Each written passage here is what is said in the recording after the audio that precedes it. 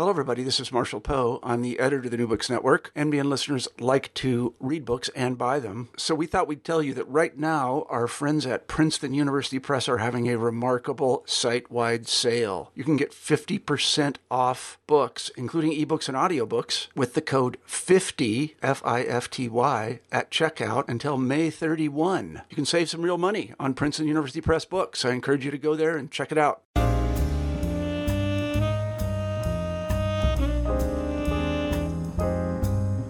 Welcome back to New Books in African American Studies, a podcast channel of the New Books Network. I'm your host, Adam McNeil. On the podcast today, we have Dr. Elizabeth Todd Breland, Assistant Professor of History at the University of Illinois, Chicago. Dr. Todd Breland is on to discuss a recently published book by our friends at UNC Press entitled A Political Education, Black Politics, and Education Reform in Chicago Since the 1960s. Welcome to the show, Professor. How are you doing today? I'm doing well. How are you? I am doing great now. We got everything settled. Awesome. Yeah. So can you tell us a bit about how you came to this project and why Chicago was the perfect place for a study like yours? Sure. So in a certain way, I feel like I've been on the path to this project for a very long time. In reflecting back on my own education, I was born in Washington, D.C., and my family moved to suburban Maryland when I was in elementary school. And part of that move was because of schools and their desire for me to have opportunities for a better education and a better funded school system. But even when I was in a presumably diverse school system growing up, you could still see things like tracking and sort of inequities within that type of system. And so I feel like that was something I was aware of. And I went to college and I became interested in becoming a historian, mainly through the Mellon Mays undergraduate fellowship program that made me see becoming a historian as a possibility and becoming a professor as a possibility. And so when I went to graduate school, I knew I wanted to study African American history. I was interested in urban history. The first real primary source research project I had done was my undergraduate thesis, which was about Chicago and about the history of the Wabash Avenue YMCA, which is the YMCA where Carter G. Woodson founded Negro History Week, where Asala emanated from. And so I was very interested in Chicago's history as a central place in the history of, certainly African-American urban history. But as we had talked before this about it being a certain type of Black Mecca in Chicago. But I also, through the course of that time, had been working in schools. So when I was in college in Philadelphia, I was tutoring and doing after-school programs with high school students and some middle school students. And in retrospect, I look back on this, and this was in the early 2000s, at the time when a number of things were happening, major transformations. So No Child Left Behind at the national level was a policy that had been implemented around that time. What else was going on? Paul Vallis had just come from Chicago to Philadelphia, where I was, working in schools at the time. And so there was this really a peak and increasingly prominent strand of a corporate model of education reform. And I was seeing that also when I was in Chicago. So when I was in graduate school, I actually worked at a charter school for a couple of years. And the charter school that I worked at was co-located with a traditional public school. And as I started doing my research around education, that co-located school, Wadsworth Elementary School, was one of the elementary schools that was involved in a community control project in the 1960s that I was studying and doing research on. And so it was this sort of moment where I was seeing these multiple generations of education reform in the same space. And as I moved from this dissertation project into what would become the book, it also became clear to me that Chicago wasn't just a place that was producing Black politics, which that was something that was clear, right? This was during the Obama presidency, right? And historically, Chicago has produced a large number of Black elected officials locally, but also at the national level in terms of Congress, senators. But I also was seeing that the education reform policies that were developed in Chicago were spreading nationally and were looked upon as models, particularly in the 1980s around a decentralization project that tried to create local control of schools. It came out of Harold Washington's administration, the first Black mayor of the city. And then again, certainly with Richard M. Daley, as the sort of corporate turn in education reform was happening. So all of these things were things I was both studying and experiencing in some ways, or experiencing the fallout from. And one of the things that was troubling to me was that the sort of accepted dialogue in the early to mid 2000s, 2000s, I guess we'll call it, about education reform, like 2000s, was that the people that were going to make decisions about education reform, the people that were best equipped to do that were corporate leaders, was the philanthropic community, foundations. You can think about the Gates Foundation, Walton Foundation, that the logics of private enterprise were seen as the best way to transform schools. And that fundamentally differed from many of the models that I was seeing being put forth in my own research by Black folks in communities. And I think that it was troubling to me that this sort of corporate model of education reform had in many ways eclipsed and erased this longer history I was studying of education reform ideas put forth by Black people, Black educators, Black students, Black parents in communities here in Chicago. So that's a long way of sort of saying how I got to this project and why it felt really important and really timely to be doing this particular type of historical work. And so, Professor, can you talk to us a bit about kind of like the terms and such, because you use a term like neoliberalism quite often in the text, and especially in the corporatized turn of education. That's a term that a lot of folks use that I don't know if we're necessarily using the same definition for. So for the matters of this conversation, can you kind of define kind of like neoliberalism and any other terms or frameworks that you define in the text? Yeah, sure. So, I mean, it was an interesting, I think, decision for me to deploy neoliberalism in the way that I do. I think sometimes in the way that the term is used, neoliberalism seems to mean everything and nothing that's happened since around the 1970s. And so I guess for me, it was important to ground the idea and the term specifically in the context that I'm looking at. And part of the reason that was important is because debates around neoliberalism and neoliberal policies are discussed a lot in education policy debates. And so I wanted to be part of that conversation. So I think generally people talk about neoliberalism both in the context of the US and as a global term, particularly in sort of what's understood as the global north, that happened in and around the crisis of the 1970s, maybe started earlier than that, where, you see a consolidation of power by a smaller corporate and political elite. You see the rise of finance capitalism, the transfer of the economy from more of an industrial economy to a service sector economy. But in the context of education, the ramifications that I'm looking at of that tended to do with things like the large-scale transfer of public funds to private entities. It had to do with the broader divestment of public funds from public education, the attack on teachers' unions, and sort of just more generally the embrace of market ideology and market-based policies as the best way to transform public education, not just by the corporate sector, but also by public administrators, state, federal, and local officials. I guess if I'm thinking I'm sorry. No, go ahead. I was going to say, if I'm thinking about other terms, I don't know if you want me to talk about some other terms as well. Oh, yeah. Yes, absolutely. Please. Yeah. So another term that was a sort of fraught decision about how to deal with it is this term education reformer. Again, I'm writing this in the early 2000s. There's all this conversation about education reform and education is the new civil rights issue of our time, which certainly is not a new civil rights issue. But I think part of what, again, led me to this project was a dissatisfaction and a certain it troubled me that education reformers as people or entities were always imagined as almost always white, predominantly male elites. And so it was important for me to use the term education reformer to talk about Black people and Black community-based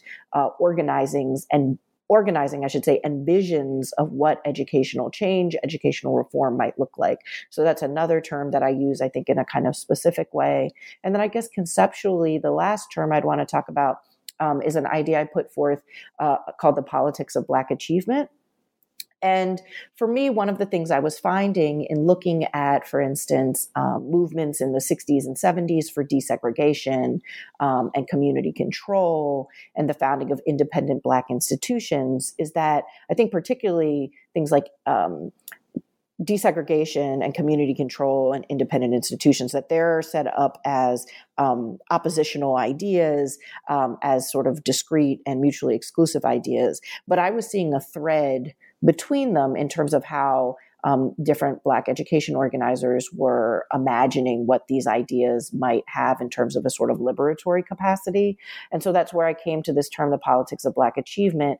I think it came, this idea of a sort of a robust vision of what achievement means, that we're not talking about a sort of contemporary idea about achievement based on test scores in education, but about, a broader idea of personhood and becoming, nurturing children to embrace a Black identity, that this idea of a politics of Black achievement was in response, I think, both to, in some ways, the failure of desegregation and racial liberalism more largely as a project of the mid-20th century, but also in response to a number of reports that were coming out by the federal government and also sort of social scientists, things like the Moynihan Report and the Coleman Report, and even the ideology undergirding the Brown decision, which in some ways inherently saw all Black institutions as inherently inferior,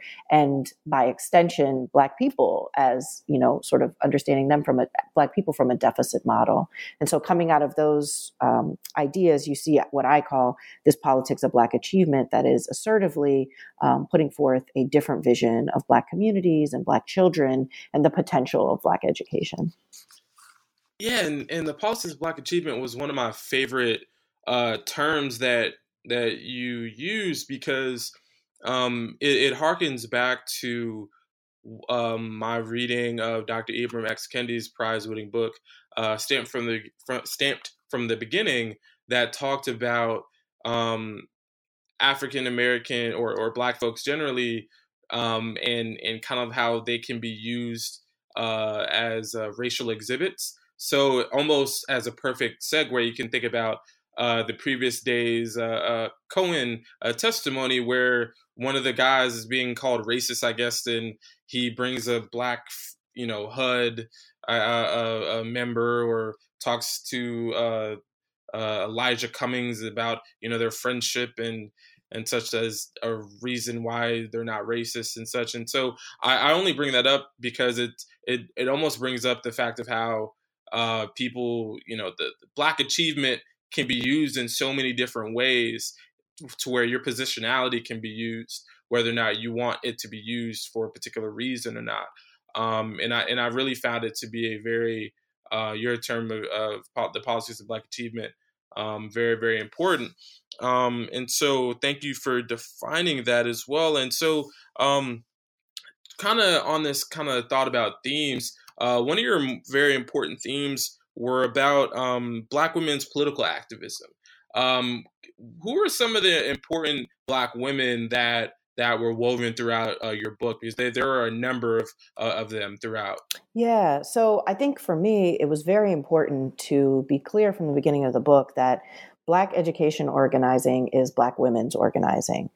Black women have been at the forefront of education organizing for hundreds of years.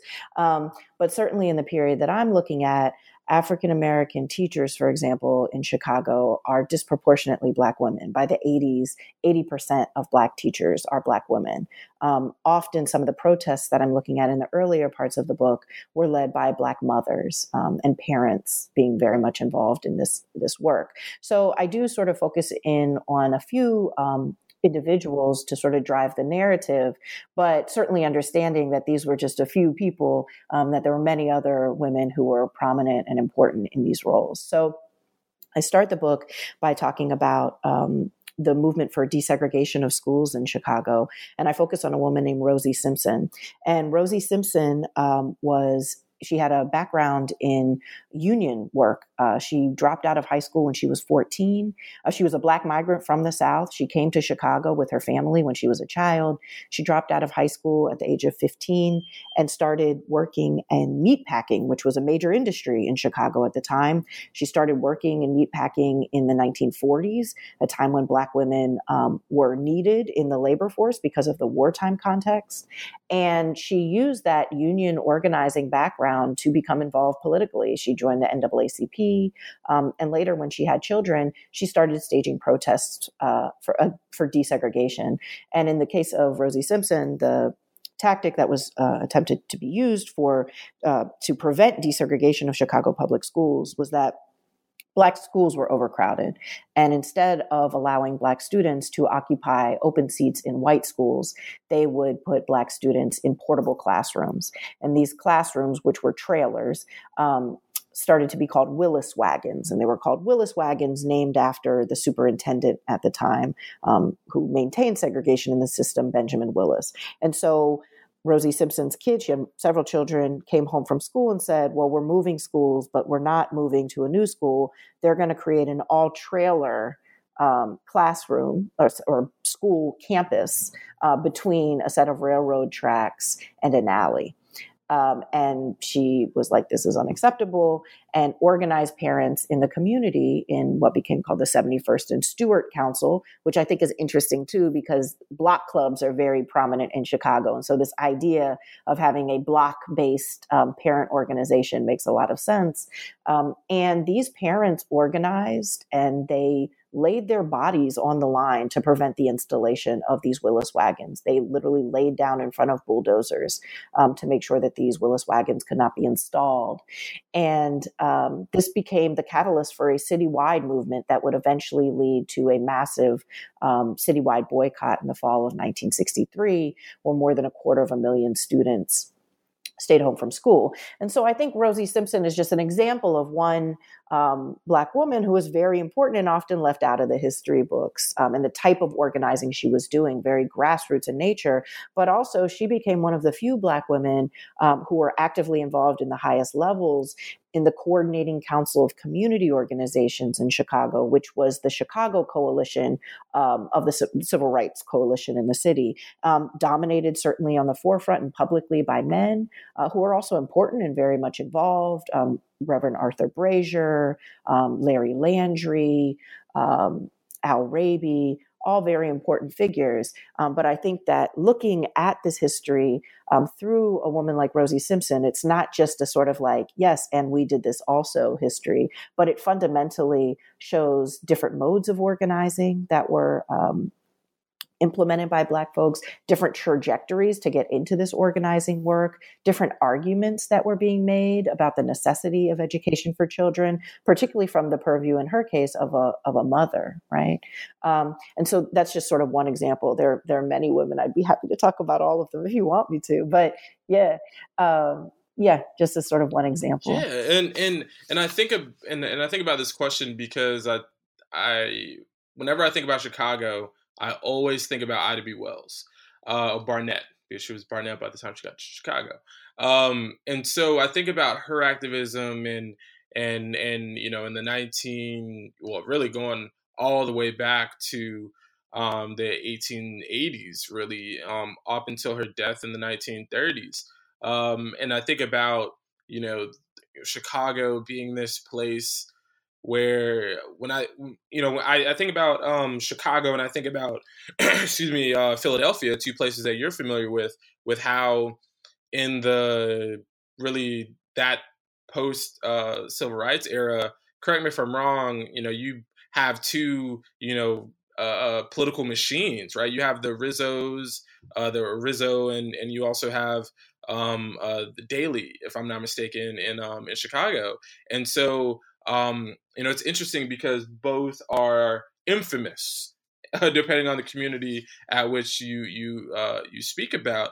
And so, as a lot of your story breaks down, I notice a lot about the political coalitions and the different political organizing that's going around that is circumventing this kind of machine political power, but then also at times, you're having to work in this way that it sounds, at least from the way the text rolls out, that there are some uncomfortable decisions at times that had to be made.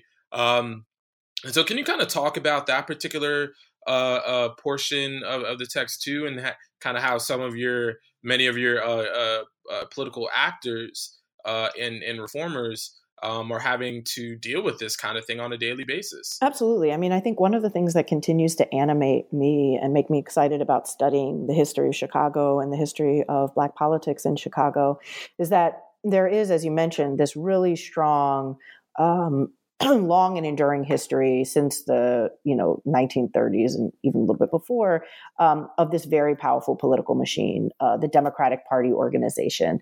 And at first under Richard J. Daley, well, it started earlier than him, but really consolidated in the 1950s under Richard J. Daley. It's an extremely powerful patronage machine, right? So doling out favors and jobs in exchange for loyalty, political loyalty. And it's impenetrable in many ways. And then even after his death and after the Harold Washington era, it gets reconstructed with closer ties to corporate power in the city as this sort of political corporate nexus. But still, there's this long tradition of this very strong corporate, political, almost autocratic power in the city. At the same time that there's this really rich and robust and long-standing political organizing and community organizing tradition, grassroots organizing tradition in Chicago. And so looking at how those two parallel histories play out, intersect, challenge each other is one of the fun parts, I think, about this work. And it keeps going. It happens today, right? But to your question about how people navigate that, so one of the groups I look at is, and I look at the founding of independent Black institutions. So in the late 60s and into the 1970s, a group of folks start founding independent Black institutions, and particularly independent Black schools. And one of the organizations that I look at is the Institute of Positive Education. And they explicitly said, and their founders, who included Hakeem Madhubuti, Carol Lee, Safisha Madhubuti, and others. Soyini Walton was one of the early members, someone who I focus on in the book. They explicitly founded themselves as an independent Black institution, an African-centered independent Black institution that felt that Black people would never be free, would never be able to find liberation while taking money from public institutions, that those institutions were ultimately corrupt, were not in the interest of Black people and Black people's progress and Black people's liberation. And so they founded the Institute of Positive Education and their school, the New Concept Development Center, as an independent school. And I think one of the difficulties that they encountered was the finances to keep the school going, right? And so they didn't want to charge community members an exorbitant amount of tuition because they wanted to be able to serve folks. But they had to keep the lights on and have, resources for students. And so over time, they encountered a number of financial difficulties. And ultimately in the 1990s, as charter schools were coming onto the scene, they decided to open a charter school to transition the K through 8 part of the New Concept Development Center into a charter school. And their first charter school was the Betty Shabazz Charter School. It later became a network of charter schools. And I think a couple things to say about that. I think one, in the late 90s when they were founding the school and entering the charter sphere, I don't think it was quite clear as it is now that charters were going to become a space that were dominated by corporations, that were dominated in many places, not Chicago necessarily, but in other places by explicitly for-profit organizations.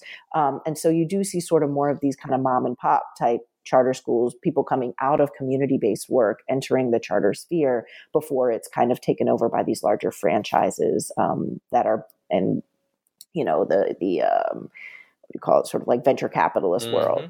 And so when they entered that space, though, they were part of a larger network of independent Black schools that was called CB. And this was a major debate within CB about whether member institutions should be entering the charter space, whether they should be taking money from the state. Again, going back to these founding ideas that if you're taking money from the state, you have to then be accountable to the state in ways that may seem antithetical to their visions of the liberation of Black people. And so the argument, I remember talking to Carol Lee about this, and part of her argument was like, at some level, we're paying taxes too, and we want to use that money to educate in the way we want. And charter schools were for them providing a space to have the curricular flexibility to maintain their African-centered curriculum and pedagogy at the same time that they were able to reach far more students because of state support. But it remained a contentious issue within that community. And eventually, I believe they left CB, the larger national network of independent Black institutions, the Council of Independent Black Institutions, because of this split. So to your earlier point, I think you see a number of ways that folks are trying to navigate this changing ground on which they're operating. Often people will say, particularly looking at something like segregation or issues of school closings, for example, in Chicago today, and these enduring inequities in the city, racial inequities, economic inequities in the city. Things haven't changed. But, we're historians, right? No, things have changed, right? Inequality is still a thing, but the grounds on which that inequality is based, the terms of those inequities in some ways have changed. And I'll look at that as an example with something like community control. So part of the reason why the community control movement was so strong in the mid to late 1960s and such an important call at that time is because that's the time where you see the sort of height of the war on poverty. So there actually are funds that are, becoming available, increasingly coming into cities, into communities of color, into poor communities. And the folks in those communities are making a demand on who should control those funds, right? That's something different than our current context, where in many ways we see a divestment of funds for education at the federal, state, and local level. And so how you fight in that context would be different, right? The strategies that you might put forth in that context would be different because the grounds on which those movements are developing are different. And I also think about the fact of you being a former charter school teacher as well. Did that inform your work on this project at a lot? Absolutely. Yeah. Could you speak to that? And it was funny. Yeah, so it was funny at the time. There was a period of time of overlap where I was working at a charter school and my partner was working at a traditional public school, both here in the city of Chicago. And we would just come home and go at each other about like, let me tell you what's wrong with charter schools. And he'd be like, but it's no better over here. Let me tell you what's happening over here. And I think that speaks to a number of things. I think one thing that I want to be clear about is that a critique of charter schools is not saying that the status quo is adequate, right? A critique of charter schools is not saying that the resources in traditional public schools are adequate. It's not saying that the way in which disciplinary policies work in traditional public schools are appropriate for Black children or any children, right?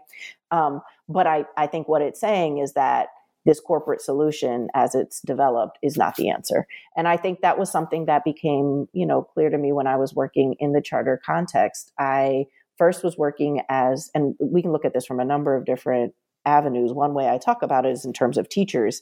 And the dramatic decline in Black teachers in Chicago, which I think is representative of trends we see nationally, has been directly impacted by this corporate turn in public education. So in 1984, Black teachers outnumbered white teachers in Chicago public schools for the first time, and Black teachers remained a significant and that made them not just an important political base within the union or among teachers, but within the city. Right. So Harold Washington was elected with a strong support of Black educators. Black teachers are a relatively stable middle class within the context of a city that's experiencing deindustrialization. So Black teachers, again, predominantly Black women, overwhelmingly Black women, are not just caretakers of children, which they are. They're also, the anchors of communities, financial anchors of communities, in some ways, substitute parental anchors of communities in the most struggling communities in the city. And so when you see the decline in Black teachers, particularly since the 1990s, in the mid 90s and late 90s, Black teachers were still in and around 40 or above 40% of Chicago public schools teachers. Today, they're 21% of Chicago public schools teachers. And a lot of that has to do with this corporate turn. So when schools are closed, traditional public schools are closed, that Black children are losing neighborhood schools and Black teachers are losing their jobs. So in 2013, when 50 public schools were closed in the city, 70% of those schools had both majority Black student and teacher populations. So the issues that are impacting students are also impacting teachers. As that relates to charter schools, the other thing you see is that charter schools disproportionately hire younger, whiter teaching forces.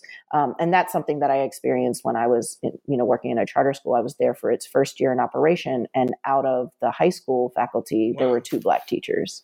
And that's striking, again, in a school that I'm studying, that was a site of a community control movement, right? Led by a Black woman, Dr. Barbara Sizemore, as the director of that program, who was emphatic about the need to hire Black teachers and have culturally responsive curriculum. So, yeah, I think certainly my experiences working in charter schools, so I don't know if I said this, but my first 2 years, I was a social studies teacher. My last 2 years, I was a high school college counselor. And so just seeing the ways in which, neighborhood school, that there's sort of a creaming effect, as they call it, or an ability to have more discretion in who stays and who goes within charter schools, the disciplinary policies, the adverse, disparately impacting Black students at higher rates in charter schools in terms of disciplinary policies. I think all of those things certainly shaped not necessarily the answers I was finding, but certainly the questions I was asking as I entered this research. And I think about charter schools too, because I remember growing up and watching CNN, and CNN's what's her former woman's name? Soledad O'Brien, the former journalist at CNN. She had the Black in America series, and my family, we love that kind of stuff. Oh my gosh, it's crazy. And so I remember watching that with my mom, and there was this guy on there named Dr. Steve Perry from Connecticut, and started to learn about charter schools and such. And I remember, I'll never forget this as long as I live, God willing. I'm like, Mom, I want to start my own school. I see Diddy got one. I see Steve Perry got one. I want one too. And I'm thinking that was my dream at 15 or something like that. And then I started to realize I don't know about that. Then I started to learn a little more. But I only bring that story up because I also found out about Harlem's Children's Zone, and obviously Harlem through Jeffrey Canada, and that was also at the rise of me finding out about things like Teach for America, and those kind of those 2-3 year kind of programs that are not necessarily sustainable in the sense of the actual physical teachers being there, because for the most part, a relatively short time.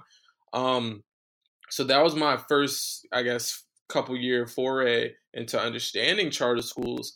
But then, I lived in Boston for about 3 years while I was getting my master's, and there was a bill recently about, lifting the cap in Boston Public Schools for charter schools, and it was, let me tell you, it was contentious. Like it was like, wow. And as someone who didn't have charter schools at the time very much around my school area in Central Florida, I kind of saw it as more of like a city kind of situation. But then I started to realize, like, nah, these things are they're in rural areas and such, and they're a very contentious thing. And then you see Mark Zuckerberg giving $100 million, I think the number was, to Newark public schools when was it Cory Booker was the mayor of the city, I believe. And so when I'm reading your text, all of these revelations of like 2005 to like 2010 were rolling back, because that was kind of like that corporate model that I had seen. And I'm thinking as well, like, how did that kind of, obviously I don't think, Chicago got like $100 million from like Mark Zuckerberg or any corporate entity like that. But, looking more in the contemporary sense and going kind of from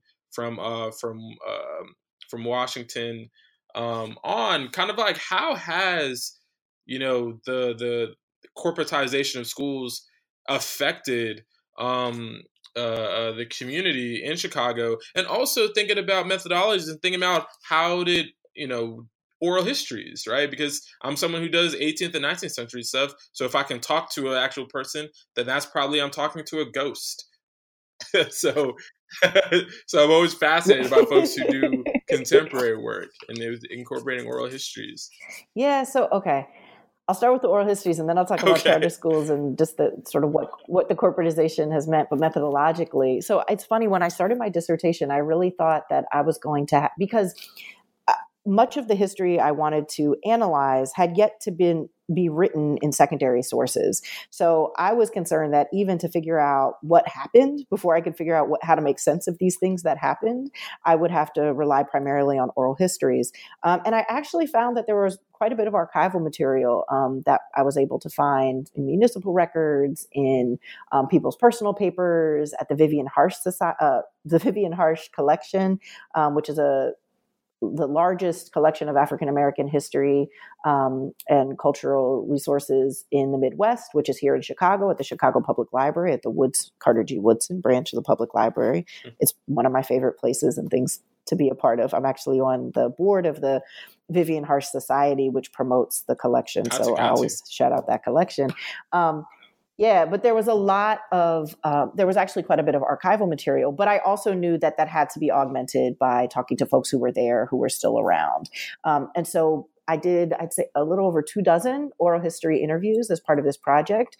I interviewed a number of different people. I interviewed a lot of former and some current Black educators. I interviewed former parents of children who, when they're right. Still their parents, but when they had children in Chicago public schools, organizers. I also, though, was able to interview, for instance, the leader of Carson Prairie Scott, the corporate head of Carson Prairie Scott, which was a major department store here in the city, a white corporate leader who was involved in Mayor Harold Washington's education reform plan. So getting some sort of other perspectives on the topics and ideas of why these folks would want to be involved in education. And so, yeah, I mean, the oral histories were invaluable, and also not just in sort of trying to reconstruct these stories, but also understand relationships between people. So, I'd be talking to one of my favorite interviews and series of interviews was with the teacher, a woman named Lily Peoples, who unfortunately has since passed, but she was a dynamic teacher leader and educator leader, organizer. She taught for a number of years in Chicago public schools. She also was an organizer with Operation Breadbasket's Teachers Division, what would later become Operation Push, in organizing teachers during the late 60s and into the Black teachers in the late 60s and into the early 70s to support Black student protests for Black power and community control, but also to advocate on behalf of Black teachers as public sector workers for the things that Black teachers should have, and making those connections between Black students' concerns and Black teachers' concerns was something that was really powerful to learn more about But also it would just be, we'd have these wide ranging conversations. And sometimes I'd sort of reference other people I had been talking with. And she's like, oh yeah, I knew her. We worked in this. I was like, wait, those two organizations, had like members that were in both. She's like, oh, absolutely. So putting together these social networks, oral histories were super valuable in that. Learning stories that you don't always see in a formal archive. Oral histories were amazing for that. So I feel very fortunate to have been able to speak to folks who were there during those times that I was studying, and even, people who continue to be active today. To this larger question about sort of the what corporate the corporate education reform movement has meant for urban education and Black students, I think the first thing to say is back to my sort of earlier point about, a critique of the corporate turn in education is not necessarily a, full-throated support of the status quo. I don't think it's a surprise that, for instance, Black parents have flocked to charter schools, right? If you've been in a traditional public school that's been historically underfunded, historically neglected in many different ways, sometimes intergenerationally, where your children are attending the same school that you feel failed you, it makes sense to try something new, right? This is something new. This is something different. I'm going to try that, right? Like that's a rational decision. So I in no way begrudge Black parents who, are interested in trying out charter schools and have flocked to charter schools. And again, in some ways, I think it gets back to this idea of the politics of Black achievement. Like their flocking to charter schools is not inherently support for sort of like the privatization of public entities. No, it's I think an indication of how difficult the circumstances that Black parents are navigating and how inequity plays out, right?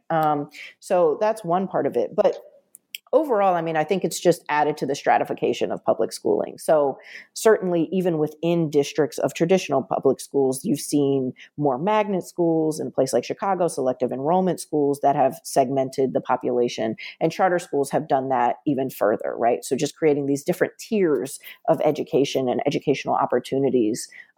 It also, though, has directly siphoned off funds from that could otherwise be reinvested in traditional neighborhood schools.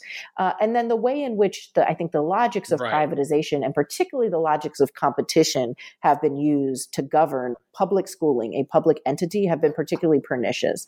And you can look at an example, a place like Bronzeville, a community here on the South Side, or a community like Austin, a community on the West Side, both predominantly African-American neighborhoods, where already you saw a decrease in the 90s of the population, the school age population. That has something to do with like reduced birth rates amongst Black people, but it also has something to do with Black people being pushed out of the city by things like the demolition of public housing, or other mechanisms by which Black people were being pushed out of the city and pushed out of communities. But so these are communities that already have a declining school age population. And Renaissance 2010, which was a policy put in place here in Chicago in the early 2000s, the logic of it was that we're going to create hundreds of new schools in the city. And so in these schools that already have declining population, they now open up new charter schools near them to compete with traditional public schools for students. But this is an uneven competition, right? You're asking a public entity to compete with a hybrid public-private entity that's getting funds from from the public system and outside of the public system. But there's no additional resources being diverted or sent to the traditional public school to actually compete in any way. So I think this is just an example of how sort of the market logic fails in this realm. And so what ended up happening in many of these communities on the South Side and the West Side is that the traditional public schools were then closed. So there's already a declining school age population. New schools are built when there's really not a need for new seats, actually, right? And then the logic that's put forth is that these traditional public schools need to close because now they're underutilized. They don't have enough bodies in the seats. They don't have enough bodies in the school to justify keeping the building open. And this isn't sort of a naturally occurring problem. This is a problem that was in fact created and exacerbated by the policies of the district, by the policies being put forth by big city mayors here in Chicago, Richard M. Daley, and even further by Rahm Emanuel, who followed him, both of whom are people that are very powerful within the Democratic Party, not just here in Chicago, but nationally. So I think it's also important to understand this corporate turn as a deeply bipartisan affair. Democrats and Republicans, both here in Chicago and nationally, came together to implement these policies.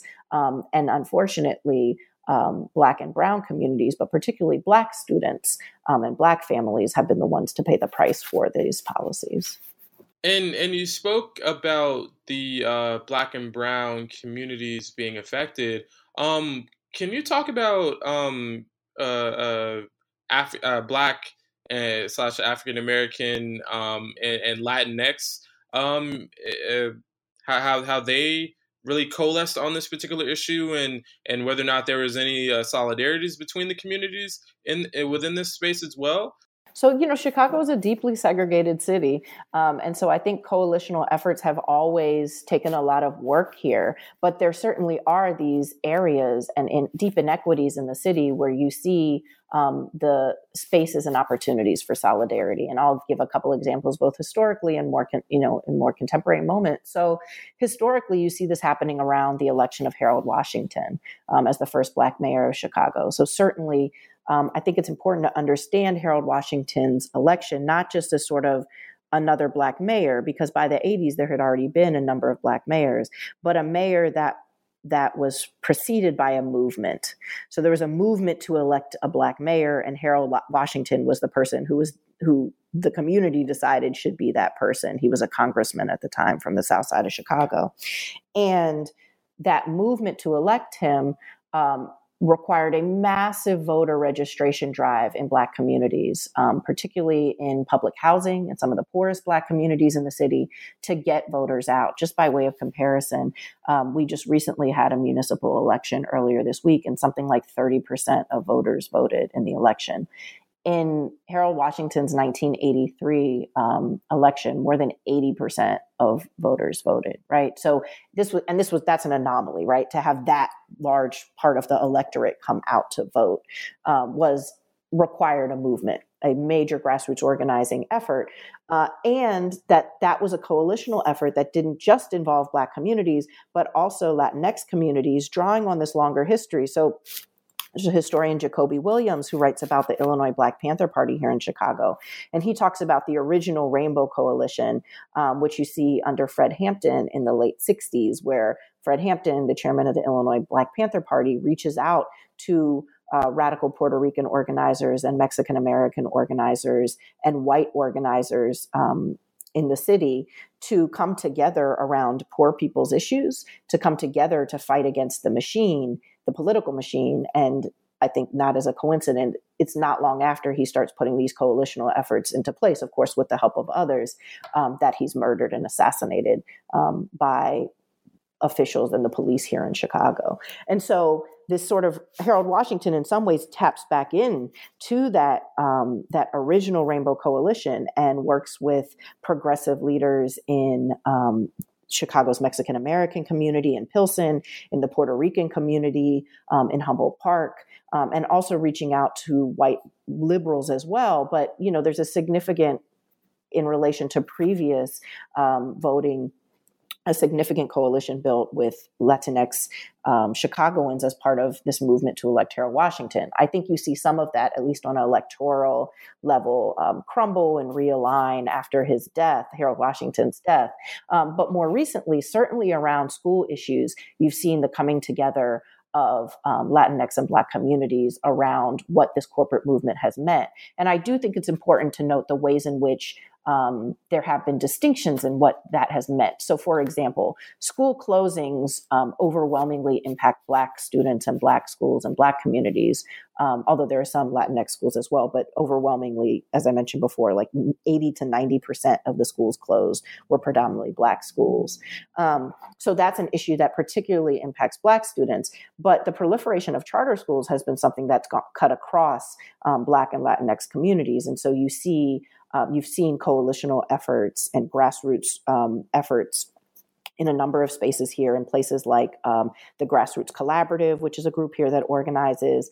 There's something called GEM, the Grassroots Education Movement, that's brought people together across, different racial groups in the city. And then I think also the Chicago Teachers Union, since 2010, when the leadership came to power under Karen Lewis, a veteran Black educator who became head of the Teachers Union, that union leadership has explicitly reached out to Black community and Latinx community organizations to partner with them in work around pushing back against austerity politics more generally, and pushing for a vision, a robust vision of what the Chicago Teachers Union calls, the schools that all Chicago students deserve. So wraparound services, air conditioning in every building, the requisite number of social workers and counselors and psychologists for students who are coming to school with trauma, right? Like, we always talk, there's a lot of national conversation about violence in Chicago, and the response generally is looked to in law enforcement. But part of what coalitional groups in the city have been demanding is mental health services, neighborhood schools being used as community centers and spaces to provide services to families and communities, that those are the places that we reinvest in communities to curb various forms of neighborhood violence. So I think we see, certainly more moments of contention and, conflict amongst different groups in the city, but also opportunities, particularly around schools, where folks have really come together to powerfully push for change. And with that point, in the final few minutes that we have you, this is an incredible project. Thank you. This is an incredible book, and it obviously shows, and you could see it through your acknowledgments, that there is a whole family that helped to birth this this beautiful child book baby that we have right here. And with that, could you talk to us a bit about what brought you the most joy about writing this book, and also as a follow-up on that one, can you also speak to how your book can be incorporated, in communities today? Because it also sounds like, your book is in conversation not only with, the historiography, but also about, with people today, especially on a day after, or a day or whatever after we find out that, no matter who wins the Chicago election, that a Black woman for the first time will be elected mayor of the city of Chicago. Yeah.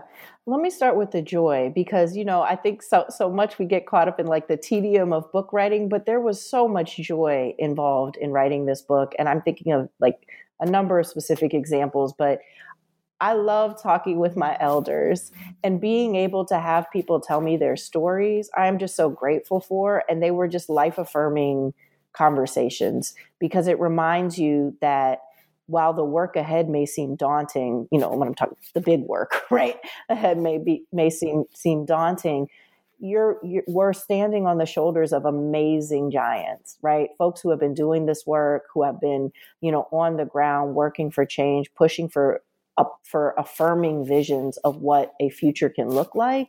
And so I think just having those conversations with my elders was one of the most gratifying parts of this project.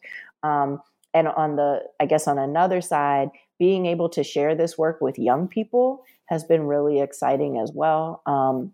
So I was able to, recently I gave a talk to a group of high school students, and I was a part of a series of some other UIC faculty members who are going into high schools, going to this high school to give talks to one particular classroom, a social studies class.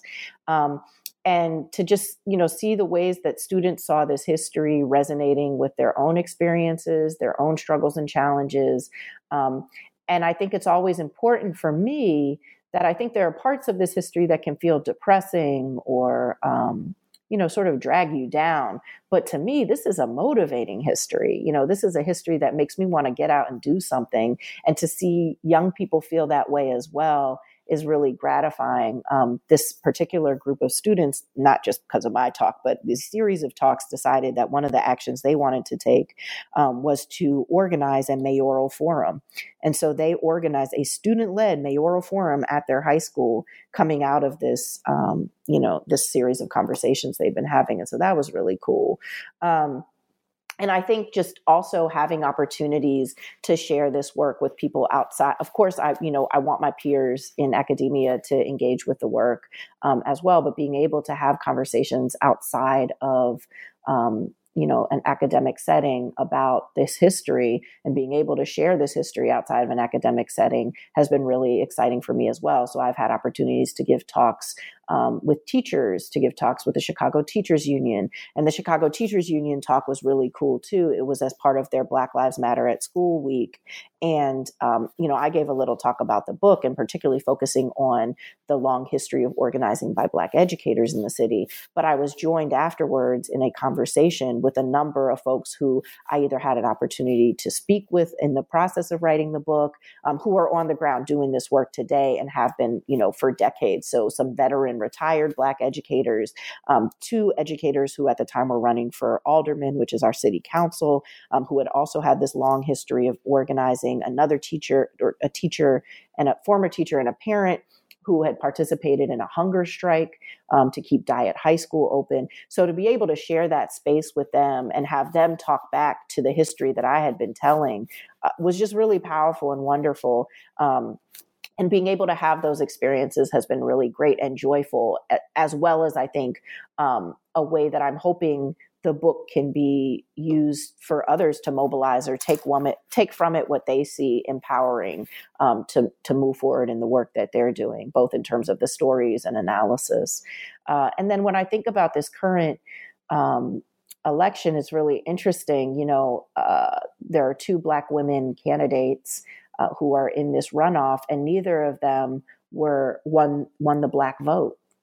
Which is, a starkly different political alignment than, say, the era of Harold Washington. At the same time, I think them being there speaks to this long history of Black women's political mobilization in the city. And that goes up to today. So Toni Preckwinkle and Lori Lightfoot, who are the two remaining candidates, they come out of different traditions and different histories than someone like Harold Washington. And even what brought Harold Washington to office, right, which was a movement. Neither of them are coming out of a movement for their election. Toni Preckwinkle was a sort of independent-minded alderman on the South Side, and now has become the political boss of the Cook County government here in the city. And Lori Lightfoot was an appointee of both Mayor Richard M. Daley and Rahm Emanuel. She was the head of the police board, which has been a controversial position here in Chicago. So they come, but I think what's interesting about both their backgrounds and what they're doing today is that they have both put forth far more progressive platforms than anything we've seen before. Or I shouldn't say anything we've seen before, but anything we've seen recently in this city in a mayoral election. And that is because the community organizing that has happened in this city over the last several decades, particularly around issues like police accountability, police murders and police shootings, around the need for investments in neighborhoods and a redistribution of resources from downtown to communities, particularly on the predominantly Black West Side and South Side. And then importantly, around education. If you look at the education platforms of both of these candidates, they very much reflect what grassroots community organizers have been pushing for. And that many of these young organizers that have been pushing for police accountability, who've been pushing for a redistribution of wealth, who've been pushing for reinvestments in neighborhood schooling, those are young Black women, right? So there's so many different ways in which we see the role and importance of young Black women, older Black women, this intergenerational group of Black women who have always, we know, been involved in organizing and political work in Black communities. Coming to the fore at this moment is exciting. It's exciting. Very much so. And one last one, if you don't mind. Please. This is a very fun question. It's one of my favorite questions I ever ask. So if you had a chance to revive two people for one 5-6 course meal, and you can ask them anything that you want. Obviously, you're going to ask many questions over the course of this time, but what would be two of the questions that you would ask two people that you can revive for that evening? And also, why would you choose those particular people as well? These are historical figures? Anybody. Could be any historical figure. Can be in the book, Okay. outside the book, whenever, wherever. Yeah. This is hard. Okay, so I'm not going to overthink it. I feel like later I'll be like, no, I should have said this. I really would have wanted this person. But two people that first came to mind, so I'm just going to go with them. One you mentioned earlier was Ida B. Wells. And the other that I was thinking about was Ella Baker. And I think I would just want to hear them tell their stories. I want to hear about how they came to their work. I want to hear about what they think is most important for us today. I'd want to hear about their organizing strategy. Certainly we have wonderful histories written about them, but I think I want to know the stories behind the stories, right? Like, what's that sidebar that you said, don't ever tell anybody this, but right? Like, and also just like, what's your favorite food? Yep. What's your favorite color? What brings you joy? How did you sustain yourself through these amazing periods that we look back on now historically as amazing periods and amazing impact that you've had? But yeah, to just talk to them as people as well. I think that would be pretty amazing. That it would. And Lord knows, Ida B. Wells is, she should receive every bit of flowers that we can give her. I'm so glad to see that her descendant, that there's now a Ida B. Wells. I don't know if it's road, boulevard, but there's a street, right? Yeah. There's a street. Yes, Congress Parkway was renamed after Ida B. Wells. It was actually just unveiled a few weeks ago, which is fantastic and long overdue. And I guess in that spirit, I'd also like to lift up some work. But if you're ever in Chicago, I highly recommend that you get a book. It's called Lifting as They Climbed, and written by Lifting as They Climbed. It's a short book by Essence McDowell and Miriam Kaba.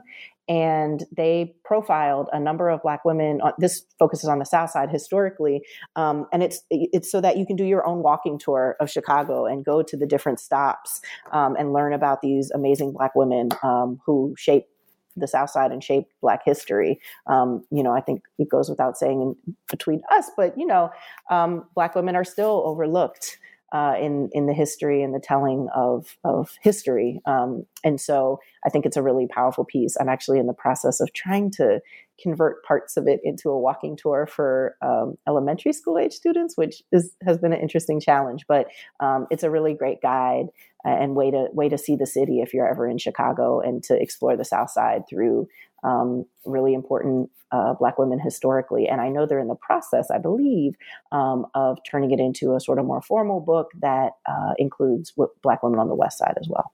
Hey, gotta plug it, and gotta plug it when you can. And that person who I mentioned before, that was Ida B. Wells' descendant. For the listeners out there, that is Michelle Duster as well. And so gotta make sure to speak her name and provide the actual person, and not just particular pronouns or anything. Speak to the actual person. So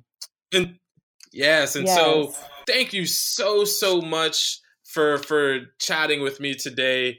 It's been a pleasure and an honor, and I'm so glad that we I think it was a random occurrence, saw each other at Asala in October in Indianapolis, and you told me, "Oh, you're the podcast guy." I'm like, "Oh yeah, that's me."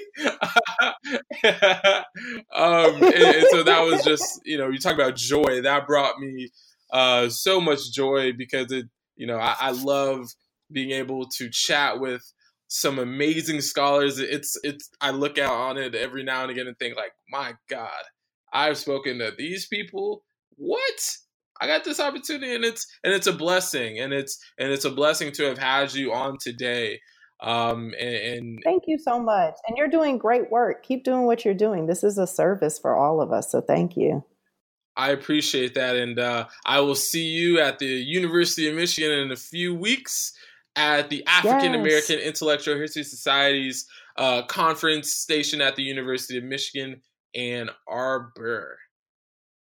Yes. Yes, it's going to be a fun time. Absolutely. And so, once again, folks, I am your host of New Books in African American Studies, a podcast channel of the New Books Network. And today we've had the opportunity to speak to the phenomenal Dr. Elizabeth Todd Breland, who is the assistant professor of history at the University of Illinois, Chicago. And we've had the opportunity to discuss her amazingly beautiful book published by our friends at UNC Press entitled A Political Education, Black Politics and Education Reform in Chicago Since the 1960s.